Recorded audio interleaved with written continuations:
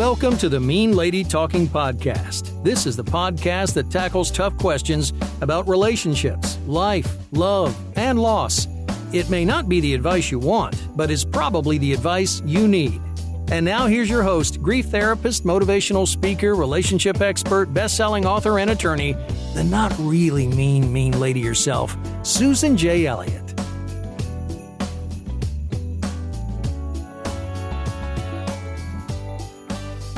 Good day, everybody. This is Susan Elliott, host of Mean Lady Talking Podcast, and this is Mean Lady Talking episode number 49. And I realized that I didn't do a podcast last week. It was because I was trying to get out the new workbook, the Getting Past Your Past workbook, the definitive guide to healing, health, and happiness. Version 3.0 is now out. You can go to the website, gettingpastyourbreakup.com, and you can download the latest workbook. If you have version 2, don't download this version. I am going to be updating a booklet series. I pulled out some of the affirmations, some of the boundaries, some of the family of origin stuff from version 2, because some people felt that it was too much to understand. So for people who are doing the Getting Past Your Breakup program on your own, by yourself, it's better to do it through the first level, the first time. I had jammed way too much in version 2. I managed to confuse people. And so what I've done with version 3 is I've actually pulled stuff out, rearranged things. The thing that is most new is the affirmations, but I have an affirmations booklet coming out in the next week or so. I have one person working on a flow chart that I put inside to show you the different affirmations and where they all go. And I have a new cover for the booklet series.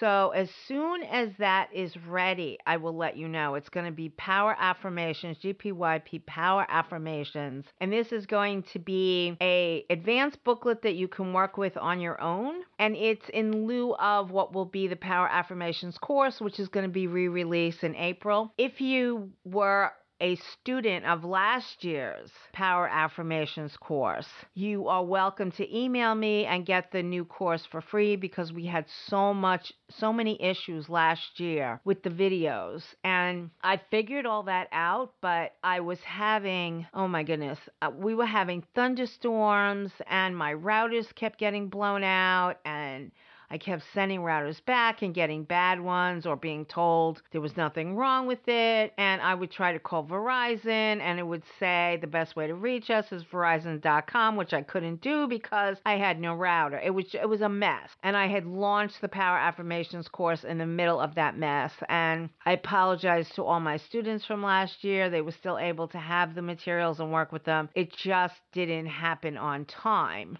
So this year, if you were a student from last year, you are more than welcome to sign up for it with absolutely no cost. And if you haven't signed up for it, it will be coming out in April of 2019. So I'm looking at different ideas that people have given me for episode 50. But for this one, I want to talk about a couple of things. One of them is no contact. I don't think I've done a podcast on no contact yet, but I was having a one-on-one with a boot camper last night. One of our boot camps is ending on Sunday, March 17th. The codependency boot camp is starting on March 31st. So I was having a one-on-one with one of the boot campers last night, and her ex, and I know that she listens to the podcast, and I am not saying this to embarrass you, my dear. You know that I care about you. I told you I care about you. But this is for anybody else that might be in the same place. Her ex is personality disorder. Her ex is textbook personality disorder. And the ex reached out after a few months of no contact. Just when this person was feeling really good, the ex reaches out, of course. Typical narcissistic move. And we had a call that night and we all talked to her. We all said, this is typical. This is what your narc is going to say. And if you would read the email, it was all about the narc. It was not about this lovely, wonderful person who came to boot camp saying, please help me. Not about her. Her dog passed away. Nothing about the dog.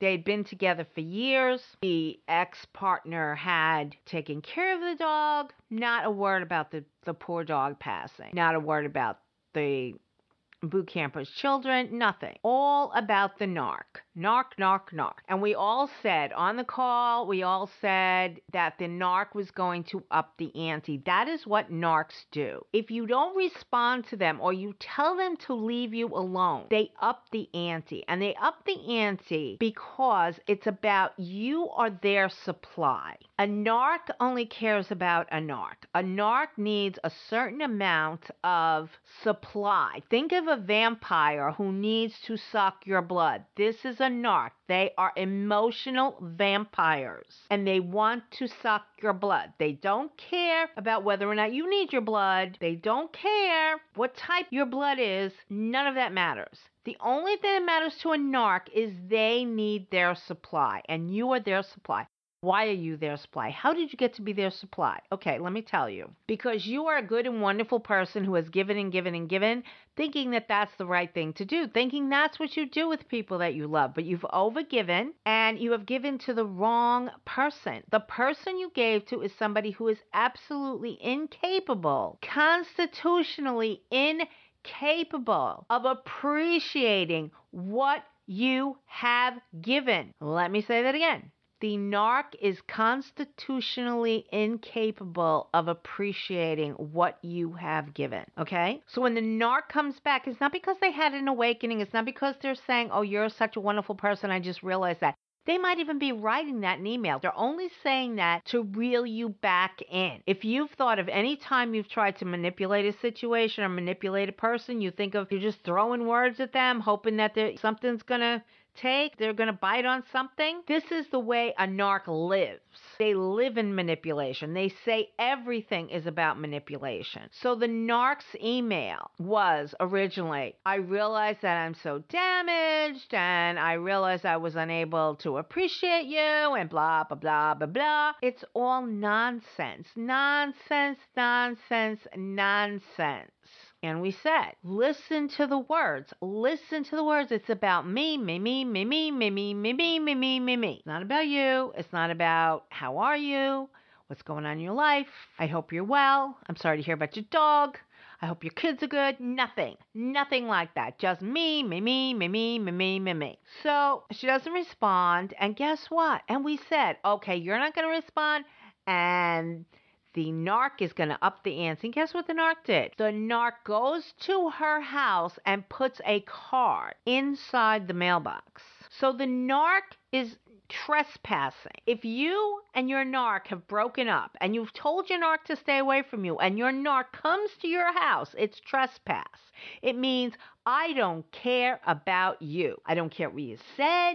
I don't care what you think. I don't care what you feel. I'm stepping over your boundaries. I don't care how uncomfortable it might be for you, for me to show up here. I don't care. Maybe I'll run into you, maybe I won't. But I don't care because this is about me. I have to give you this card, not because I think you're a good person who deserves a card, but because I'm upping the ante. Now, of course, they're not consciously saying any of that, but that's what's going on. And we called that shot. We called it. And it was only a few days when it happened. I mean, it was just not long that the card appeared in the mailbox and it wasn't mailed, which meant that the narc came over and actually put that freaking card in the mailbox. That is such a betrayal. It is such a trespass of boundaries. It's wrong. And of course, the card once again said, me, me, me, me, me. Oh, let's meet here this weekend. What?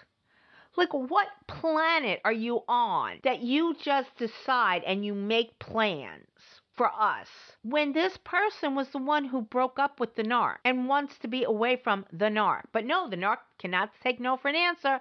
When a narc wants what a narc wants, the narc is going to stop at nothing to get it. Now, what I tried to tell my boot camper, because my boot camper was afraid that if she sent an email to the narc that the group was going to turn their back on her. And we had a little talk about that. And I said, people get it when they get it. I don't turn my back on people who struggle with no contact. I turn my back on people who start to take advantage of me. When I put my heart, my soul, and everything that I have into helping my boot campers and my clients, and they just go and do whatever they want and make whatever choices they're going to make and just play in the mud with exes, I have to cut them loose because they're not ready. Now, over the past 25 years, I've only cut like 3 people loose. But each time that I did it, it was because I'm caring more about your recovery than you are. And I can't do that. I know that this person cares about her recovery, and I wouldn't turn my back on her just because she sent an email. But she wants to send an email because she says she has compassion for this other person. And I know that that's codependency speaking. I know it's about, oh, this is a hurt person, this is a damaged person. I shouldn't be an asshole to this person because this person had a bad childhood. And I told her, I said, my ex had different things go on. His father left his mother when he was 6 months old because he was born. But my ex-husband got angry at me for the exact same thing. When I had my second son and he was colicky just like he had been, and my son never stopped crying just like my ex had been, he didn't talk to me because I took care of the baby. So even though my ex had that difficult beginning where his father left his mother because he was a colicky kid who wouldn't stop crying, he did the exact same thing when I had my second son who was colicky and wouldn't stop crying. So feeling sorry for him and having compassion for his childhood and what happened to him, it did absolutely nothing for me. Now, I know that most people don't have that exact situation where they can look and say, see, I was showing compassion for what happened to them, and then they did the exact same thing to me. I know, but this person has hurt you in so many other ways. This person has already exhibited the fact that they don't care about you. They've hurt you. I've seen narcs cheat on people, rob people of all their money, call them names, use them, abuse them, do all kinds of things. No matter how, you don't get to be a narc unless you're damaged in some way. But you are sacrificing yourself when you show compassion to a narc who has never shown you compassion. And you can say, well, I'm a human being and that's the way I am and that's what I do. And I have heard that over the past 25 years numerous times. And I do believe it's justifications and rationalizations, but you get it when you get it. Now, this person's going to leave boot camp on Sunday, and I may never ever speak to her again. And she's welcome to do what she does. And I'm not going to turn my back on her if she sends an email to her ex. But if they started playing footsie again, I would be like, okay, you're not ready, and I can't watch you do this. I got out of a very unhealthy marriage to a narc. And I have seen narcs practically destroy people. Their children, their relatives, everybody. It is scorched earth with narcs. And even a narc that has enabled their children to the point where the children can't live on their own without checking in with the narc parent or whatever it is, these poisonous ties that these narcs tend to bind their children to them. There are some narcs who abandon their children. There are some narcs that keep their children walking on eggshells. There are some narcs that keep their kids not knowing which end is up. And then there's other narcs that enable their children to the point where the children are so tied to them that they can have the children at their beck and call. And they can turn the children against the other parent. They can keep the children from growing up and being decent human beings. And they can enable the children's bratty behavior toward the other parent, toward the non-disordered parent. And the non-disordered parent is sitting there thinking the world has gone crazy. My ex, who is a narc and who is abusive and who is a terrible person, has the love and respect and care for the children who all think that I'm the crazy person. I've seen that, and it's sad and it's terrible. But you then have to cut ties with the children. And I've seen people grow up and not have relationships with their narc parent, but have become so damaged from their narc parent and the way that they were treated that they've become narcissistic, perhaps not in a personality disordered degree, but to some extent, and then they in turn treat their remaining parent, the non-disordered parent, like crap because they unconsciously identify with the narc parent. And when I say identify, I don't mean that they're saying, oh, dad is such an asshole, I want to be just like dad. But there is an unconscious desire to be like the narc parent or to know the narc parent. And they don't know that they're a narc. They just know that they're a parent. and they're my parent and they left me, and you become so sensitive to anything about that parent. So you can't say to them, look, even though you weren't raised by this narc, you're acting like them. You can't say that because they get so sensitive and their top of their head blows off. But now you've got another generation acting like that and they don't even know why. And they're hurting other people, and many times they're hurting their non-narc parent. And only because that's the only role model they have from their narc parent, is that the narc parent hurt the non-narc parent. So then you'll see the kids hurting the non-narc parent too, and it's terrible, terrible, terrible for the non-narc parent. I want to do actual shows about this, about how you have to come to terms sometimes with not speaking to your adult children because they are emulating a narc parent, even narc parents that they don't know, don't care about, don't have a relationship with. If you know anybody like that, any family like that, please send me email. You can send it to meanladytalkingpodcast@gmail.com. We also have a new website. Well, we're going to have a new website. You can also send to meanladytalking@meanladytalking.com. But I would send it to the Gmail just to make sure that it gets to me, because I'm still getting a lot of emails in the Gmail address. Anyway, if you know any families where there's a situation where the kids are now acting like the narc parent, let me know. I mean, I really want to do a show or a series of shows on this. Anyway, and one thing that I want to say, this entire podcast is not about this woman. This woman is just the personification of so many others that I have worked with over the years. And I said to her, I wish you were joining the codependency boot camp that's starting the first week of April, because I really think that anybody who's still playing in the sand, or thinking about playing in the sand, or thinking about even sending an email to a narc who has hurt you and coming up with reasons for doing that, I think that they're very active in their codependency. But for me, I have to back off. She said to me, well, I really need a break. The work's been intense. And I didn't remember taking a break in my recovery from codependency for like 5 years. And I can't push at that point because it comes off like a sales pitch. And it's not a sales pitch, because when you look at what I charge for boot camps versus how much work I put into each and every person, I'm making less than minimum wage on each and every time that I put ounce of effort into either answering assignments, reading journals, doing calls, having one-on-ones. So it's not about the money. It's about, I want to help you, but I can't help people who don't want to be helped, or who don't think that it's time for them to be helped, or have not gotten the gift of desperation. And the gift of desperation is, I'm so hurt, and it's so clear to me that I've got these issues and I really, really, really need to work on them. And she said, I don't want the group to turn their back on me. And the group is very compassionate.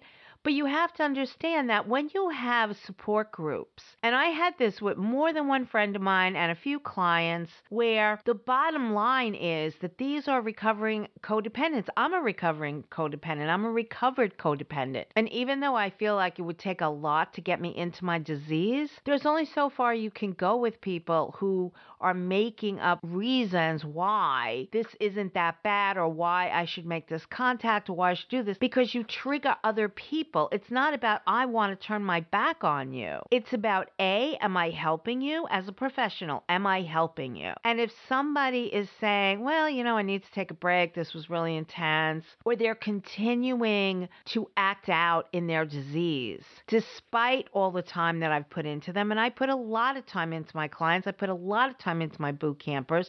And if somebody is still acting out, and acting out in more ways than this woman's talking about, she's only talking about sending an email, but I'm talking about anything and much more severe things. If somebody's acting out, I know that they're not really getting it, and I'm not the person who's going to carry the message to them. That's really obvious to me. And there's only been a few times in my 25-year career that I've actually done that with clients. I've done it with friends. I've done it with friends going, you know what? I can't look at this. I can't watch this anymore. And there's a message that a person needs to get, and I'm obviously not the person who can deliver that message. But when you have a support group, and I'm not talking about me as a professional, I'm talking about me as somebody in the support group, I'm talking about other members of the support group, they're also recovering codependents, recovering relationship addicts, recovering love addicts, recovering whatevers. And watching you spin is only something a lot of people can watch for a time. They can't watch it forever. So when people say things like, oh, you're all going to be mad at me, you're going to turn your back on me, they're not going to, but if they do, it's not because they don't care about you. It's because they have to deal with self-preservation. They've decided that they're not contacting their ex. They've decided they're not going to be active in their codependency. And they've decided that what you are doing and your decisions are not in keeping in line with their recovery. It has nothing to do with you as a person. Everybody that I've ever helped, either in my groups, in my boot camps, in my clients, or people in regular support groups that I've gone to as just a member, or 12-step program, whatever, I have absolute, what I wish for them is for them to get better. Whether I'm looking at them as a professional or as a member of the club, I want them to get better. Codependents see themselves as worthless unless they're doing for someone else and saying, oh, I will heal you. If somebody says, oh, I'm so damaged, the codependent's going to say, oh, let me help you. Let me rescue you. Codependents are rescuers. They feel rejected and abandoned if they're not doing enough for someone else. Yet, one of the things that you have to do in codependency recovery is to understand that people who hurt you don't deserve you. They just don't. That's a truism that you have got to tattoo on your forehead. People who have hurt you don't deserve you. They don't deserve your compassion. They don't deserve your contact. They don't deserve your help. They don't deserve you rescuing them. They don't deserve you doing for them. They don't deserve it. They're not good people. They're not helping you in your life. Why in the world would you want to help them in theirs? Codependents care about the needs of others. So if somebody says to me, well, it's just human to human, it's like, no, it's not.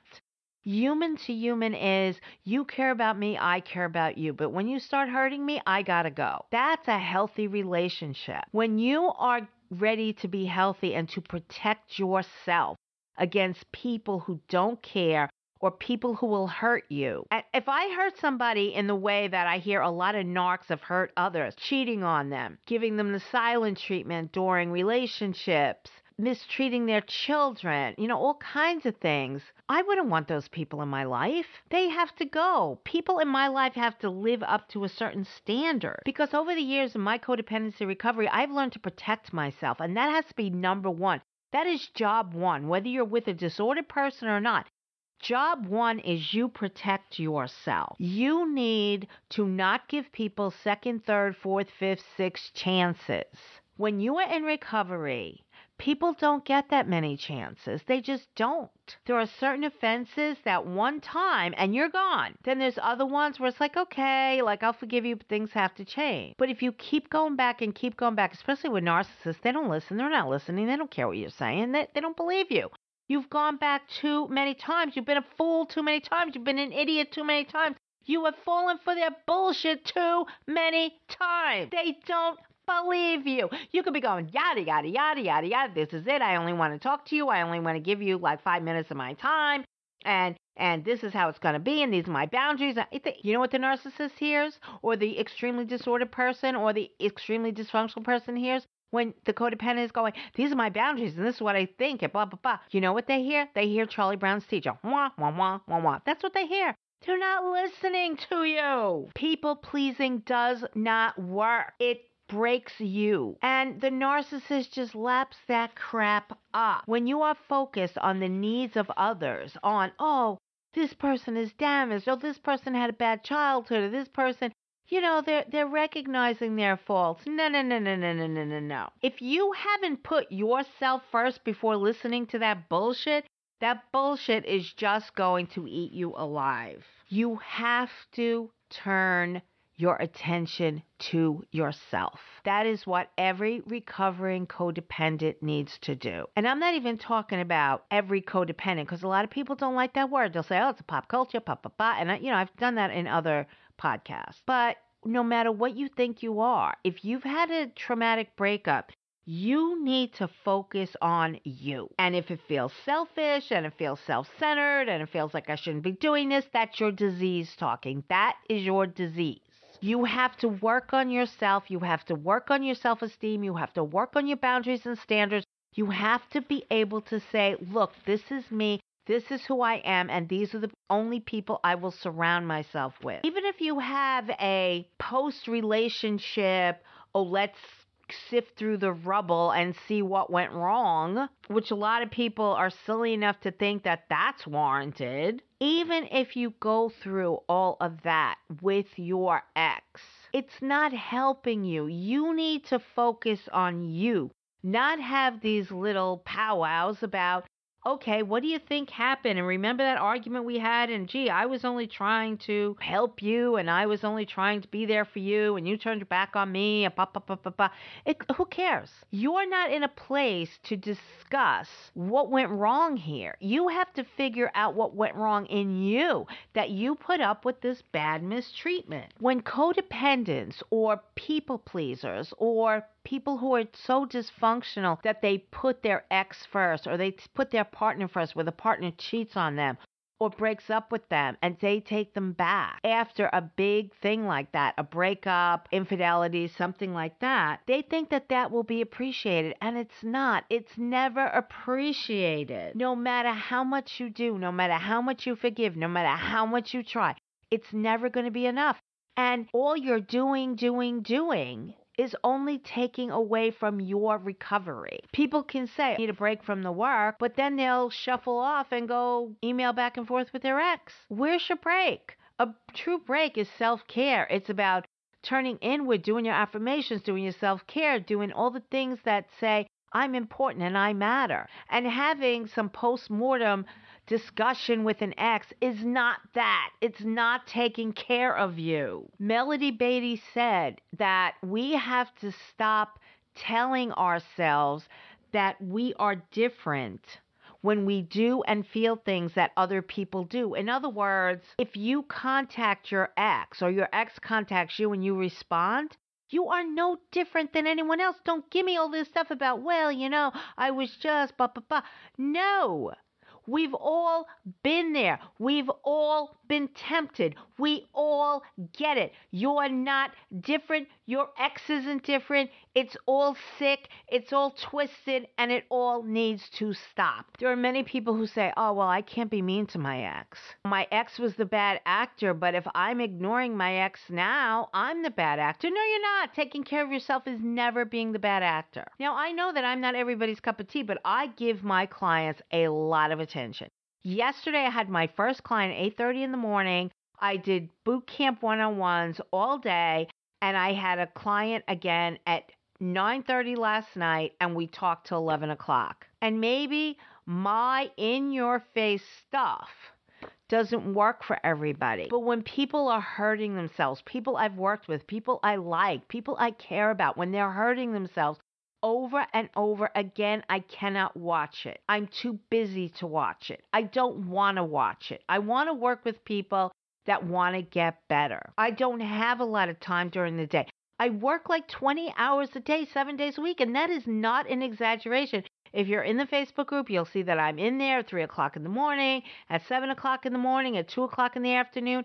You'll know, if you're a client of mine, you'll get emails from me at 8 o'clock in the morning, 8 o'clock at night, and 3 o'clock in the morning, noontime. You will get emails from me all kinds of day and night, and it will never be a long time between when you send me the email and when I respond. Because I really care about the people that I work with, and I really want to work with people who want to get better. I cannot work with people who play with these very, very important ideas.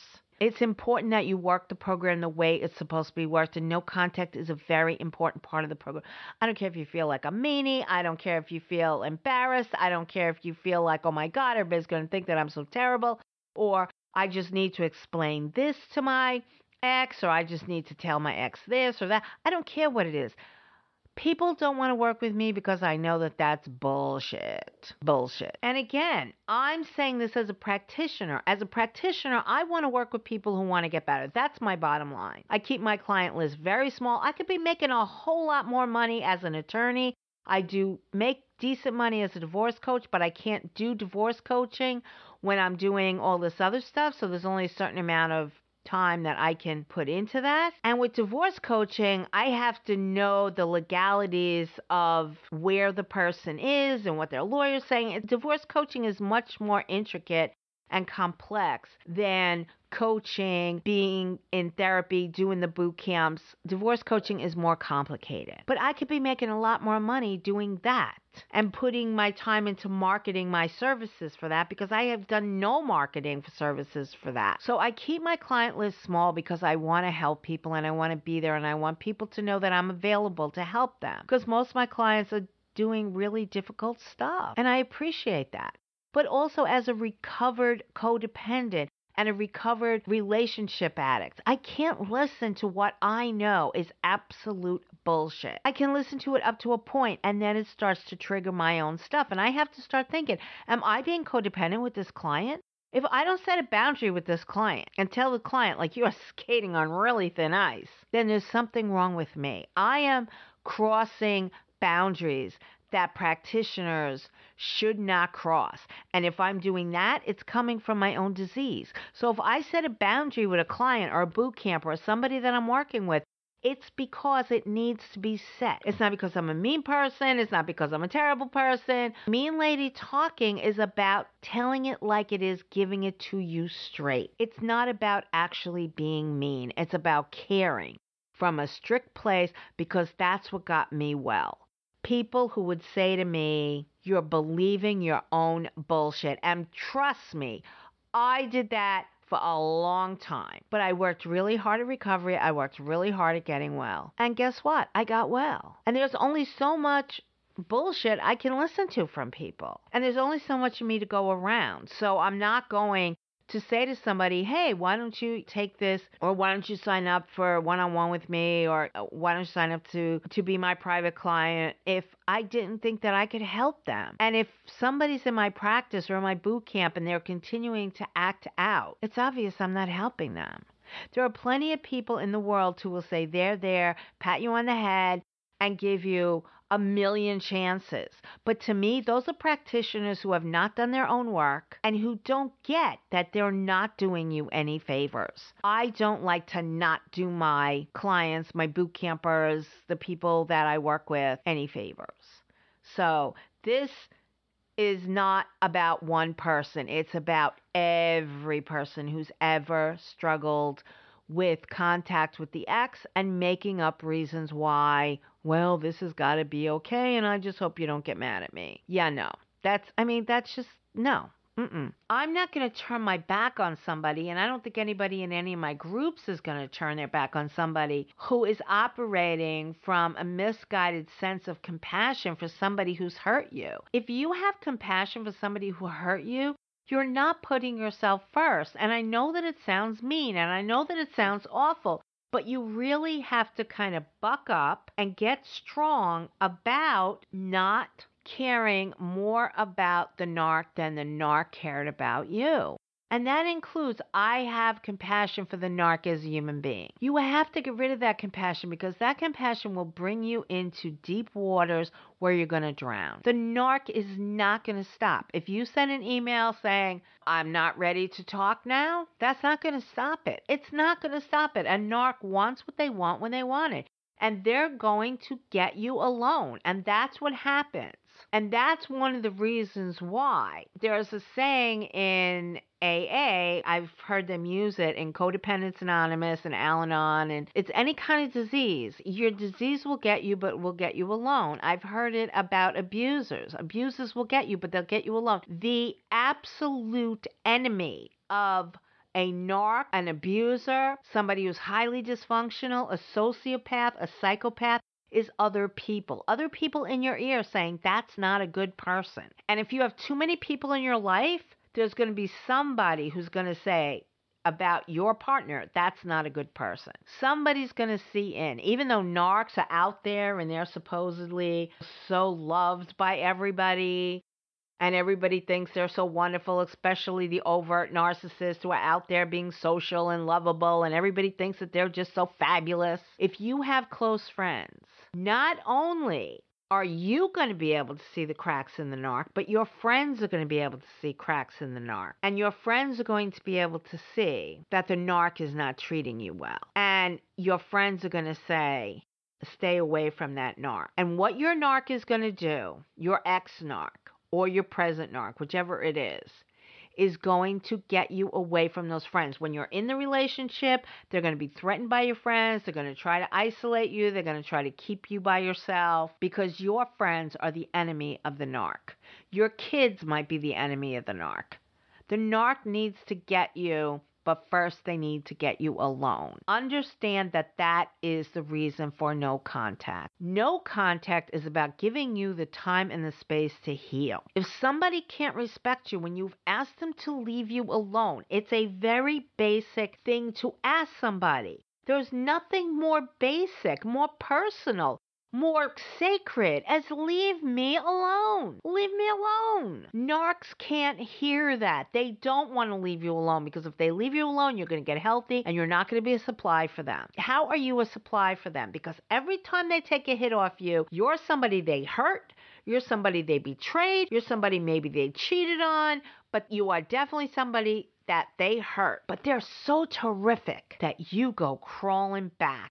Maybe you don't go into bed with them. Maybe you don't see them. But even answering an email says, yes, you're still important to me because that's what they need and that's what they hear. If you say, I'm just being compassionate to you because I'm a good human being, they don't hear that. They hear, I'm so wonderful, I could hurt this person in a myriad of ways. And they'll still come running to me when I call. And if they don't come running the first time, I up the ante. And hey, they come the second time. It's not that hard. I know how to do it. And I do it. And it's wrong. It's absolutely wrong. But even if your ex is not disordered, your ex and you did not work out, you need the time and the space to heal. You need the time and the space to figure out who you are. You need the time and space to come back into your own as an unattached person, even if, and this is one thing that really bothers me sometimes when people say, well, I want to be open to reconciliation. And if you've read Getting Past Your Breakup, you know that that's one of the 7 excuses. I want to be available to reconciliation. Even if there was to be a reconciliation in the future, and I'm not even going to talk about that, but even if there was to be one, the relationship that you had is dead, it's over, and you need to grieve it. No matter what, you need to grieve it. You need the time and space to grieve it. That's what NC is about. And if the person cannot give you the time and space to be on your own and to come back or to resume communication on your terms, they don't respect you. Get that through your head. A person that you have told, I'm not ready to do this, and they keep coming back, is a person who doesn't respect you. And you don't have to lay it out. You don't have to say, I will let you know when I'm ready. You said, I'm not ready. And the next question should be, are you ready now? And if there's no answer, then the answer is obvious. No, I'm not ready. But if you've told somebody, I am not ready to talk to you, and they start emailing you and sending you cards and doing this and doing that and showing up in your house and blah, blah, blah, blah, blah, they're not respecting you. That is basic respect. Leave me alone is a basic respect. If I walked down the street and I came within 3 inches of somebody, I would be invading their personal space. And they would probably be calling the cops on me. When I was in undergrad, I remember in social psychology, that was something that we were supposed to do. We were supposed to see how close we could get to a stranger before the stranger looked at us and gave us a look. And in New York, it doesn't take that long. Even though we're all sort of like cramped into each other, it still doesn't take long. If your ex cannot respect a simple leave me alone, there's something wrong with that. I tell people, like, you should definitely file for harassment. File a no contact order. And if you're in some sort of situation where you can't do that, then you have to be the person who says, leave me alone and mean it.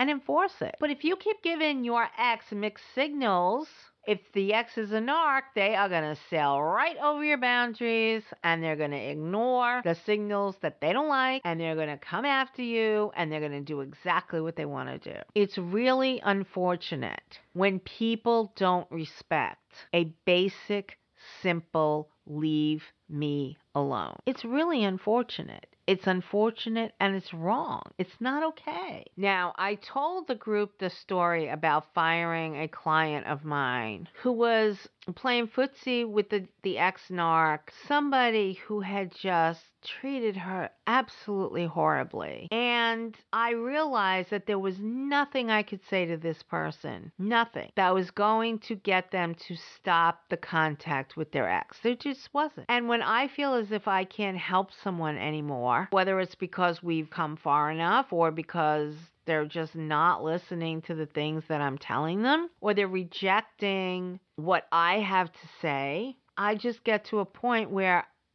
I can't do it anymore. I just can't.